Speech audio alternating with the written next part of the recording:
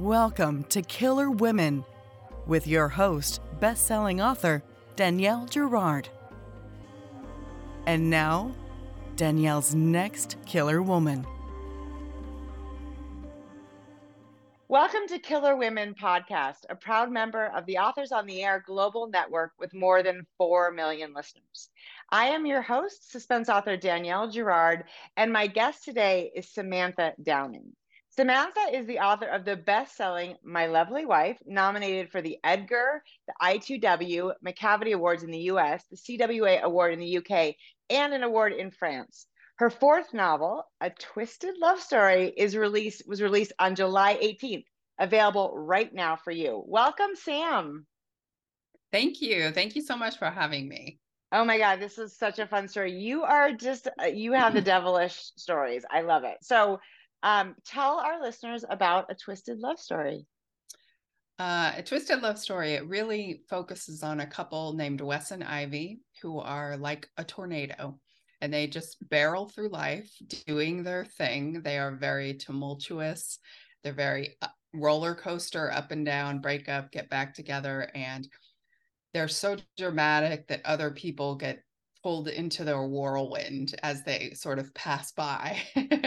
And other people jump into their whirlwind willingly and try to insert themselves into the relationship. So there are often not so good consequences, including death.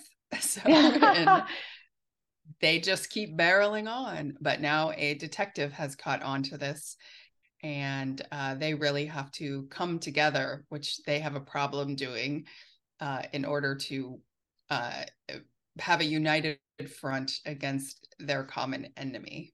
Yeah, to avoid ending up in prison, both of them. It's a funny thing because at first you're like, oh my God, why are these people together? But then you see their tender moments and you think, I kind of get it too. It's a really, it's super, it's a compulsive read. And I literally I just devoured it. So I'm going to read the dedication. I know you are not going to talk about this anymore because we already had this conversation, but I think, I don't know if all readers pay that much attention to dedications. The first things I read in any book are the dedication and the acknowledgments.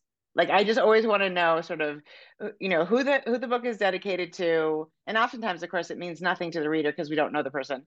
And then I want to hear like sort of who helped them. So I have tagged this page because it's so fabulous, and it says, "For the man who inspired this book, you're damn right I wrote about you," which I literally laughed out loud. And then I thought, okay, I am all in. This is so fun.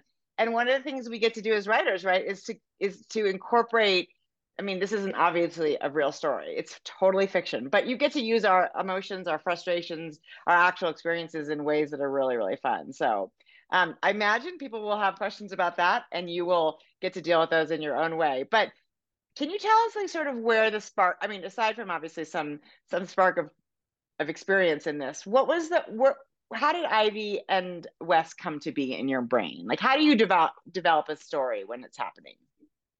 What I wanted to do in this book, my goal was really to make their relationship a character, because they are individuals, but when they come together, they become something else. And that their relationship has its own characteristics. And it's not the only relationship in the book. All the supporting characters have relationships or have had relationships that make them who they are. And so love is actually a character in the book as well. And the good, the bad, the ugly, all the ramifications of what comes from that. But specifically for Wes and Ivy's relationship, I wanted it to be, I wanted to represent it in a very extreme way, but I wanted to show how sometimes couples isolate each other and it becomes all about each other to the exclusion of everything else. And every couple goes through this, at least in the beginning. That person is their everything and everybody else is thrown to the side. And the same is true for Wes and Ivy, as well as the influence other people have on our relationships. We think a relationship is between two people, but it's not true. People have opinions, people have ways that they act around you that may be different, and all of that comes from their place, what they've experienced, and it is not in any way objective. It is never objective. No. So you have to, so a relationship is really its own thing, that is like a living thing to me. And that's what I wanted to do. And I wanted to make a thriller about a relationship. Yeah, I mean that's true. So, Ivy's best friend Heath is a big character. And I think this is true. We've all seen friends get into relationships where we're like, this doesn't seem like a good idea, right? And you sort of try to help your friend extricate him or herself from a relationship that seems toxic, right? And yet, of course, Heath's not living inside the Wes and Ivy relationship, so he can't see, where the positives all are. All he sees is sort of the destruction. And their relationship is quite, like you said, it is a tornado. It's very volatile. And if you're the friend of one of them, you want to sort of do your best to protect them. And Ivy's own backstory is quite interesting, right? Her parents are in prison because they were weed growers. And even though weed is legal in California, of course, you can't, not just anybody can grow it and sell it. So, that of course has a lot of impact on her, what she wants from a relationship and what she takes from their marriage. And they're in to make it even more heartbreaking for her parents, they can't communicate with each other, right? They're completely isolated from one another. So anyway, that is absolutely right. And you do a beautiful job. And there's other characters, who come into this is not at all, they're not isolated in the story. And I love the way you've woven in sort of I won't go into the detail because you have to read the book, but this sort of extraneous characters at Wes's work, or the guy in the bar, and the way that those people also become, real characters in this relationship. And super, super powerful, and feels very, for being like, this, it is, I mean, in some ways, like, right, it's a thriller, it's a really fast read, and you're running with it. And then there's these moments you're like, God, this stuff really happens. Like, it feels very genuine, and there's universalities about it that even those of us not in relationships like that can absolutely identify with, which I think a really powerful thing to be able to accomplish. Sam, I love that you did that. Thank you. Well, I've noticed from people who have read the book, early reviewers and early readers, they are bringing themselves to the book as they read it. It's reminding them of things either personally or that they've seen their friends go through. So that's another example of how nothing is ever objective. People are bringing in all of their own experiences to just reading a book about people who are fictional, who they don't even exist, the same way we do when we watch a movie or a TV show. It's not real. We know it's not real, but our experiences color our opinion of it, or our feelings about it, or what it personally brings to our memory, all of that. Exactly. And really, that is sort of when you read a really good book, you are in it. You are there with the characters. You are reacting to their decisions, like, oh no, don't do that, or oh thank God, or whatever. I mean, it's a really fun experience. It's what makes reading so enjoyable. So tell us about how you work these stories. When are you a plotter? Are you a pantser? You start with sort of like an inciting incident, sort of, what's your process? It's if you don't mind sharing that with us. I am a pantser, and I don't plot anything. So in this, I knew that I wanted this tumultuous relationship, and then I created the two characters that are in it, and I just start writing, and I just let it go, and it comes to me. And then I knew it was going to start with a detective, that there was going to be a detective coming to Wes's office in the first chapter, and that things had gotten to a level where the police were involved. By the time we join the story, they're already there.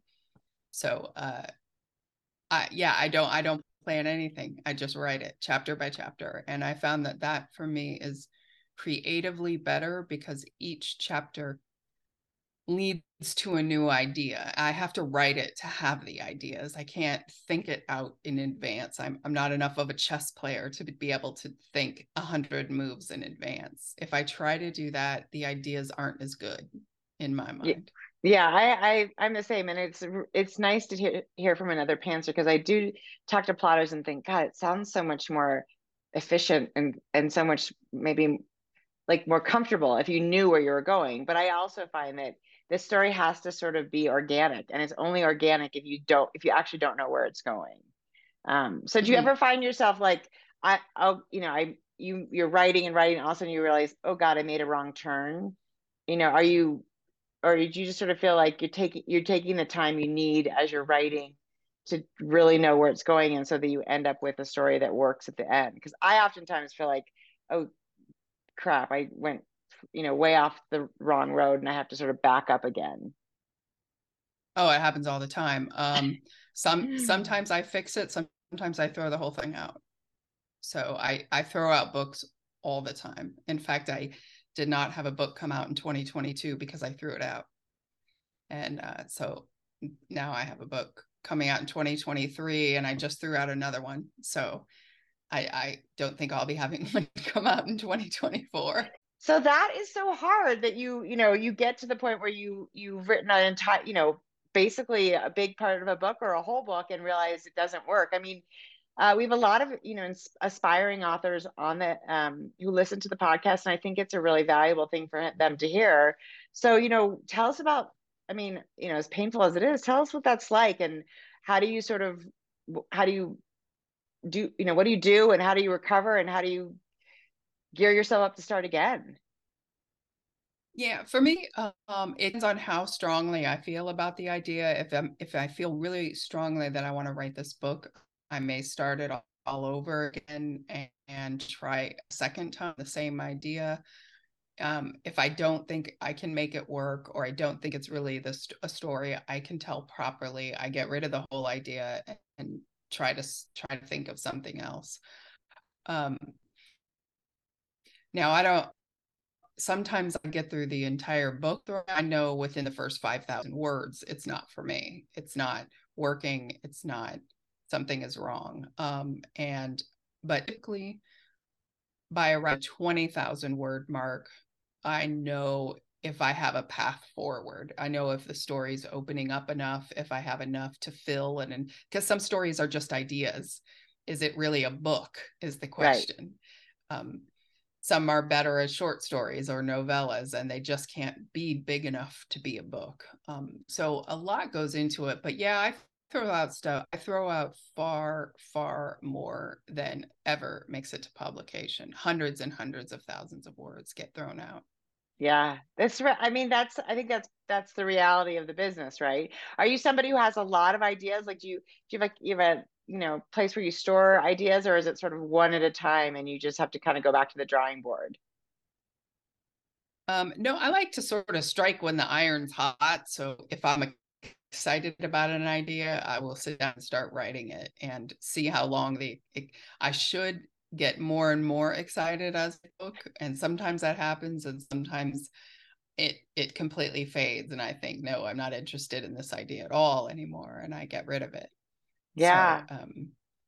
it, Do you it have a, do just, you, it sometimes it grabs you, sometimes it was just an idea, and then it didn't go anywhere.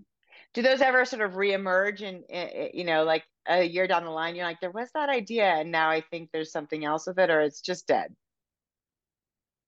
Um, it's typically dead. There might be a new angle to it. Hmm. But some books, some ideas are every idea is not for every writer. I might have a great idea, but it just may not be the book for me to write. Elizabeth Gilbert talks about that in her book Big Magic, right? That it like lands on your shoulder, and if you take it and run with it, it's yours, and otherwise you just let it go onto somebody else who can write it. I think she had an experience with, maybe it was with, oh, I can't remember. Maybe it was actually Anne Patchett and Lucy Foley. I can't remember, but at any rate, not Lucy Foley, but Lucy. Um, oh, I'm going to get it wrong. Really.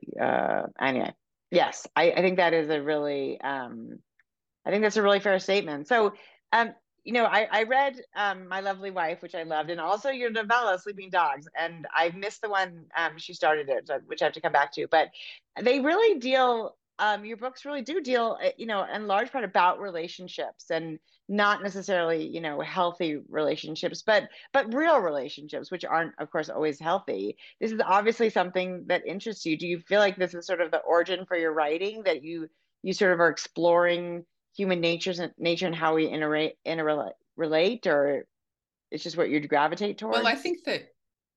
I think that relationships are really the heart of most domestic thrillers, and that's what I Yes. write. I don't write police procedurals or detective chasing serial killer. I don't, that's not my story. Mine are domestic thrillers, so they take place within the home or within a neighborhood, and the relationships are where the problem comes in. So and I think that's the most vulnerable place for a human, is with the people they're closest to, and then betrayal is always part of it. Right.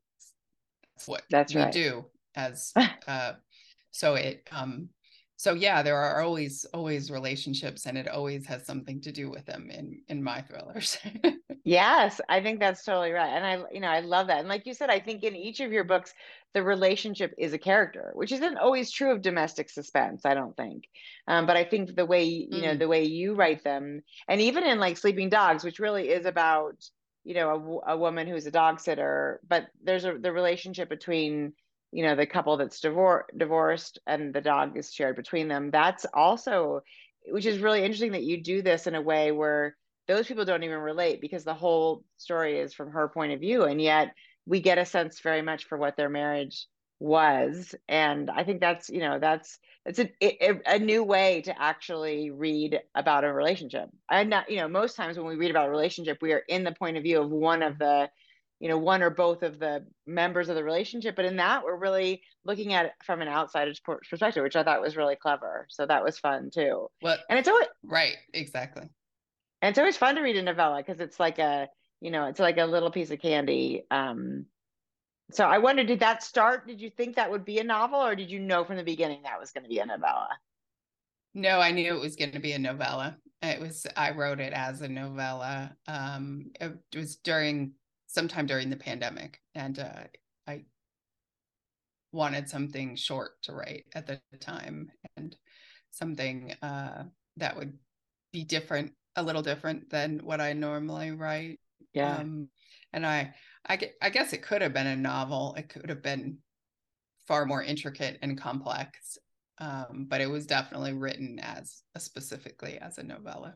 Yeah, and it works. I mean, some things I think, it's, you can stretch them into a novel, and I know that I can imagine, like with The Neighbor, there were opportunities to make that into something bigger, but it works really well as a novella. So do you have are you show up at the computer every day? What does your sort of writing life look like? Every day, every single day. I don't skip. And I write in the mornings predominantly. After the creative part is done in the mornings, I might do some revisions or editing in the afternoon, but when my brain is fresh, I cannot write at night, because I'm just too filled with the events of the day. Weekends too, every day. And especially when I'm in the middle of the book, definitely. And when I'm trying to find a book, definitely, because I might be writing a different idea every day. Interesting. So talk about that. That's so interesting. So when you're trying to find a book, you find some little sliver of an idea and then you just try to grow it. Yep, exactly. And sometimes I go through 2 or 3 a week and throw them all out. And it's a process that could take a month or two, and just have 20 ideas laying behind me in the dust And because so, nothing worked, or I didn't. right. So where do they come from? Are you do you find inspiration from, reading actual news articles, watching people? Can you identify Yeah, sort so of? all of it. I mean, it really can come from anywhere. What I try to do is take something typical and twist it into something else. So in this case, in a twisted love story, a relationship, and make it into something much bigger and much more dramatic than what we normally see, and one that has ramifications that you don't think about. All of my books have, one of the things I always include is the ramifications of your actions. In My Lovely Wife, the serial killing couple, they think that they are keeping it contained, but it is affecting their kids, and it is affecting the whole neighborhood. There are ramifications that they're not even aware of. And the same in A Twisted Love Story. Wes and Ivy's relationship has ramifications on other people that they don't even see because they're so wrapped up in themselves. Right. So that's always an element of my books, that everything we do has ramifications, and 99% of the time we aren't even thinking about what that might be. Right. So when you're writing and you're in a book, are you, you're sitting, mornings are good for you. Do you sort of say, I'm here until I'm exhausted. I'm here until I run out. I'm here until I create 1,000 words, or work 2 hours, or 5 hours, or do you have sort of a, how do you structure your days? If I'm in the middle of a book, I definitely try to make 1,000 words a day. Mm-hmm. So sometimes it's more, sometimes it's a little less, but that's the general goal. I don't have like an hour by hour goal, but I typically work on the word count. Yeah. Yeah. And some days that's ideally I have a rough draft in 90 days, and that's 90,000 words. Right. Yeah. Wow. And so that is amazing. So you're working every day, which I actually think there's something really magical about that, right? Because you do have this situation where if you miss a day, it takes a couple more days to kind of get back to it, right? If you're living in it, it's so much easier. But that's a really hard thing to accomplish. For one, it's just like there are days, I don't know about you, but there are days I wake up and think, I don't want to do this today. Well, there are certainly days when things that I write get thrown out the next day. Right. I may not keep all 1,000 of those words. I mean, which is why it rarely takes only 90 days. There are things that I cut even along the way. I edit as I go. A lot of people don't, or advise not to, but I do. If I change something in chapter 20, I'm going to go back and change everything to make sure it accommodates for that change. Otherwise, all I have at the end is a giant mess. Right. So, fair. I continually edit as I go. And it sounds like you sort of structure your day so that you're like creating new material in the morning when you're sort of fresher. And then, like you said, the afternoon might be dedicated to going back and figuring out how that impact in chapter 20 ripples back to everything that happened before that. Right. Yeah. Exactly. Yeah. Well, I think that is really inspirational. I think that's the way, you make a beautiful book, is really, it's all in every day, which I think is a really, it's a grueling standard, right? It's a grueling life during some periods. I'm sure it's like, oh my God, day in, day out, right? You're living in the book. Those are the people that you sort of spend your days with. It's a funny thing, right? To spend your days with fictional characters, and at the end of the day, to feel like, you're really you're sort of unpacking what you learned about people in that day, but they're not even real. They're not real people, but they're real, of course, to us, and they're real as you're doing it. Right. Exactly. It's you have to love to write, or don't be a writer. you better want to sit down and do this, because you're going to be spending many, many hours alone with your computer. It's so true. It's so true. And do you have, Sam, do you have people that do you plot with, or do you talk through things with people, or is it all happening inside your head? I do have a writers group. We share our work and get opinions and sort of bounce ideas off. So it's not in total isolation. Which is, I think that's really important too, right? Otherwise, you sort of, sometimes I think I miss the obvious things until someone's like, well, what about this? And you're like, oh, right. Because you're just sometimes too close to it, too close to it. Right. So this book, it is, and first of all, also, I want to talk about how much I love this cover. You have beautiful covers. She started it with the woman walking with the shovel is so great. And, the woman with the knife. He started it. Oh, it. sorry. He started it. Sorry. He started it. He started it. Of course he did. We know he started it. But this one I love. It's like she's got a rose. She's ripped the petals off the rose, or yeah, it looks like she's dropping them. It's a beautiful, beautiful cover. So, I mean, I dare ask, do we know what's you're working on now? Are we Working working? on another thriller, trying to get this one together since I threw one out. So the trying again, but it is another thriller. No details yet because I I'm love not it. sure of the details. Right, right. Well, you're at it and we love it. And this book is out and it is really, I mean, I think the thing you do amazingly well, and there's all these incredible quotes on the back, you've got slick and chilling, a deliciously clever thriller. I love Samantha Downing's books. It's so true. You really have a style and people, I can see why people come back again and again for Samantha Downing books. It's so, so fun. Thank you. Thank you. I try to, but I'm happy that people love to read them because I know they're all a little off and a little crazy. So I appreciate Well, there are other people that want to read that. for sure we do. Of course we do. In some ways it's like there's parts of us, each of us, it's a little crazy. And another other side of it is that sometimes it's really reassuring to read about somebody who's just a little crazier than you are, right? Or than you feel. Right. When your life is a little out of control, you're like, okay, but at least my life isn't quite this out of control. There you So go. I love it. It was so fun to talk to you today. Everybody, you really have to check out. If you don't know Samantha Downing, she's got, now this is her fourth, did I do that right? Fourth Fourth. Yep. fabulous twisty thriller and a novella. And if you've already read her, then you're gonna love A Twisted Love Story because it is definitely a Samantha Downing book. So, and we are gonna give away a copy of this beautiful book on our Killer Women page. So look for that too. Sam, thank you so much for joining me today. It's really fun to get to meet Oh, you. thank you. We've never met in real life yet. Oh. Are you going to go to BoucherCon? It's sort of in your neighborhood ish.